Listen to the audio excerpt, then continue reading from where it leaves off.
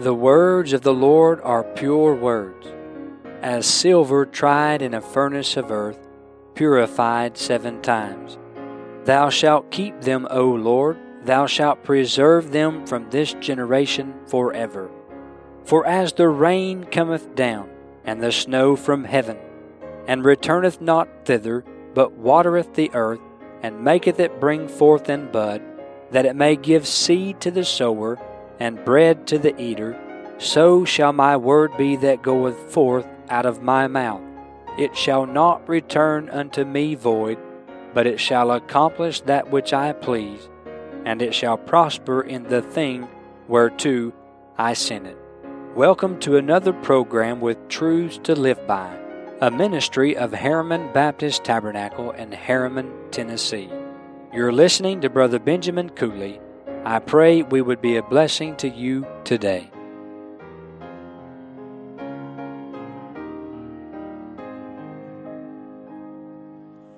O sinner, now down with the load of sin, come to the cross, come to the cross. In Christ is redemption, new life within. Come and be justified, justified, justified, justified wholly through Christ. The cross is the fountain for every need. Come and be justified. With our Bibles open again to 1 Corinthians chapter 13, we continue our study of this excellent way and the way of Christian love. First for a word of prayer, then we look to verse number 7. Father, I come now in Jesus' name. I ask for your grace and help today to preach your word. I pray you would edify the saints. I pray you would notify that sinner that may listen to this message and show them the absence of the love of God in their hearts as they need to come to know Christ as Lord and Savior. Thank you for first loving me, that I can now love you. In Jesus' name, amen and amen. Our Bibles are open now. We look to verse number 7 as we continue the thought of love and how it acts. Charity, love, beareth all things, believeth all things, hopeth all things, endureth all things. And so Paul has been dealing with love and how it acts. We saw love's reputation back in verse number 4, and how it was known for its heart, patient, practical, pure. It suffers long, it's kind, it envies not. It's known for its humility. It's not puffed up, it vaunteth not itself. It's known for its honor and all of its testimony. It does not behave unseemly. It does not seek her own, and it is not easily provoked. And then in all of its thoughts, it's honorable, as it thinketh no evil. Charity's rejoicing, therefore it does not rejoice in iniquity. It refuses to smile in or at iniquity. It rejoices to stand in the truth. But now we have read verse 7, and we see charity's response. It responds with silence many times, for it beareth all things. It undergoes hardships, and does so patiently. It covers over things with silence. But then its response also with sweetness. It believeth all things. Charity has faith. Charity entrusts. Charity believeth all things. Silence, sweetness, but then it responds with strength. It hopeth all things. There is a confident expectation. There is a hope born in the soul of the believer who is filled with God's love, and they hope all things. They're expecting things to turn out right and turn out good for the glory of God.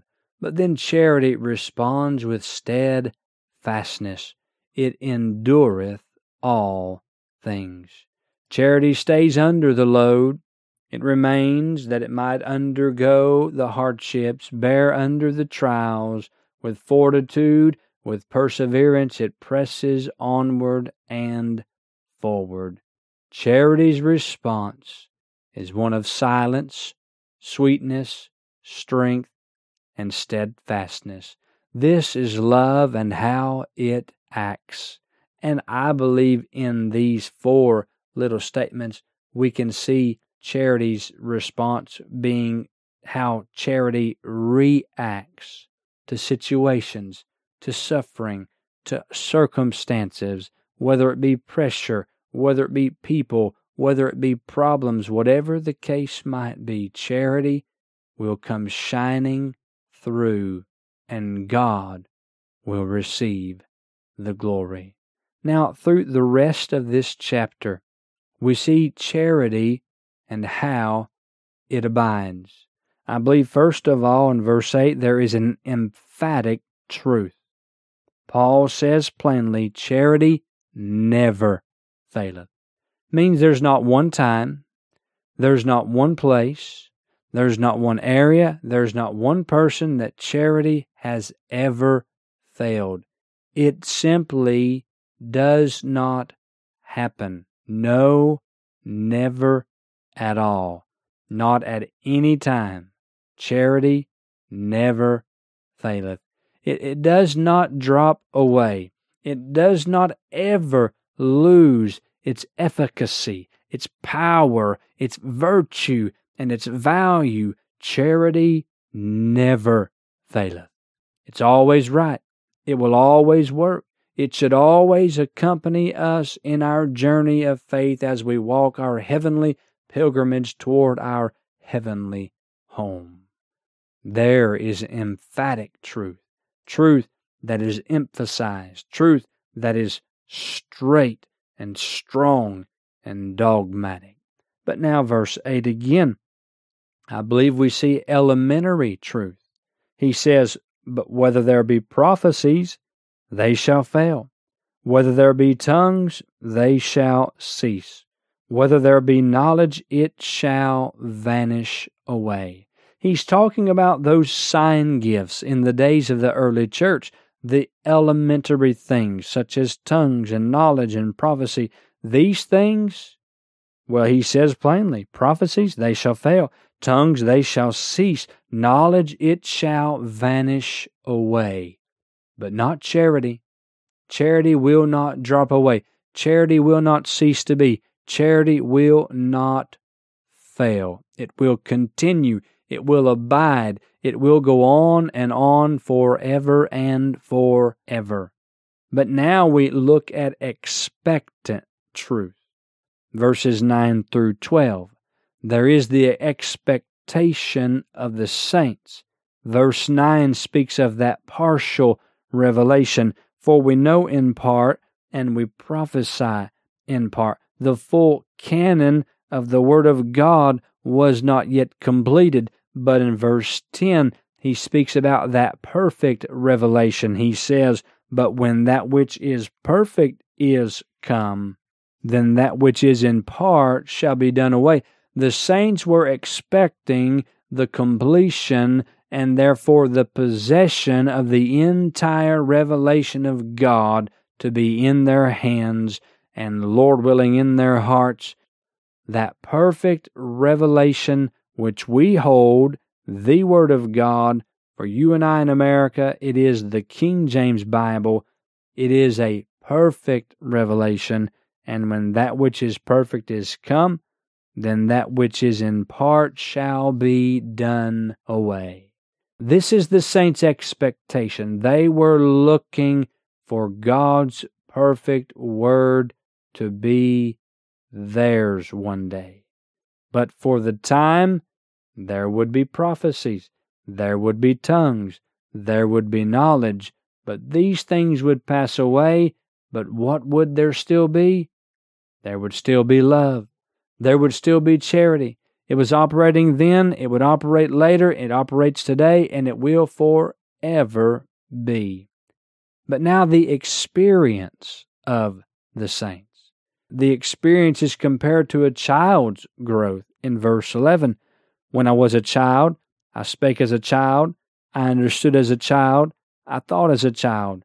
But when I became a man, I put away childish things. And then he says that the experience of the saints is considered for the church's growth in verse 12. For now we see through a glass darkly, but then face to face. Now I know in part, but then shall I know even as also I am known. With the comparison of a child's growth, with the consideration for the church's growth, he is calling the believers to maturity, to go on, to put away childish things, to lay hold of love and go forward and onward in the Christian life. And then beyond this day, when we are called to maturity, there is that coming day when we shall be in glory, and then face to face.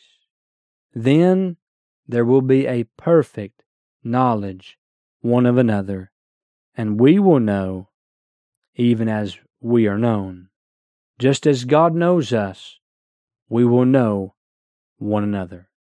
Charity and how it abides. There is emphatic truth, it never faileth. Elementary truth, things such as tongues, knowledge, prophecies, they shall pass away, they shall cease. Expectant truth, the truth of God's revelation.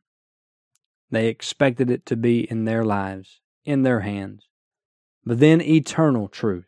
And now abideth faith. Here is the abiding persuasion of Christianity, our faith in Christ. And now abideth hope. Here is the abiding promise of Christianity.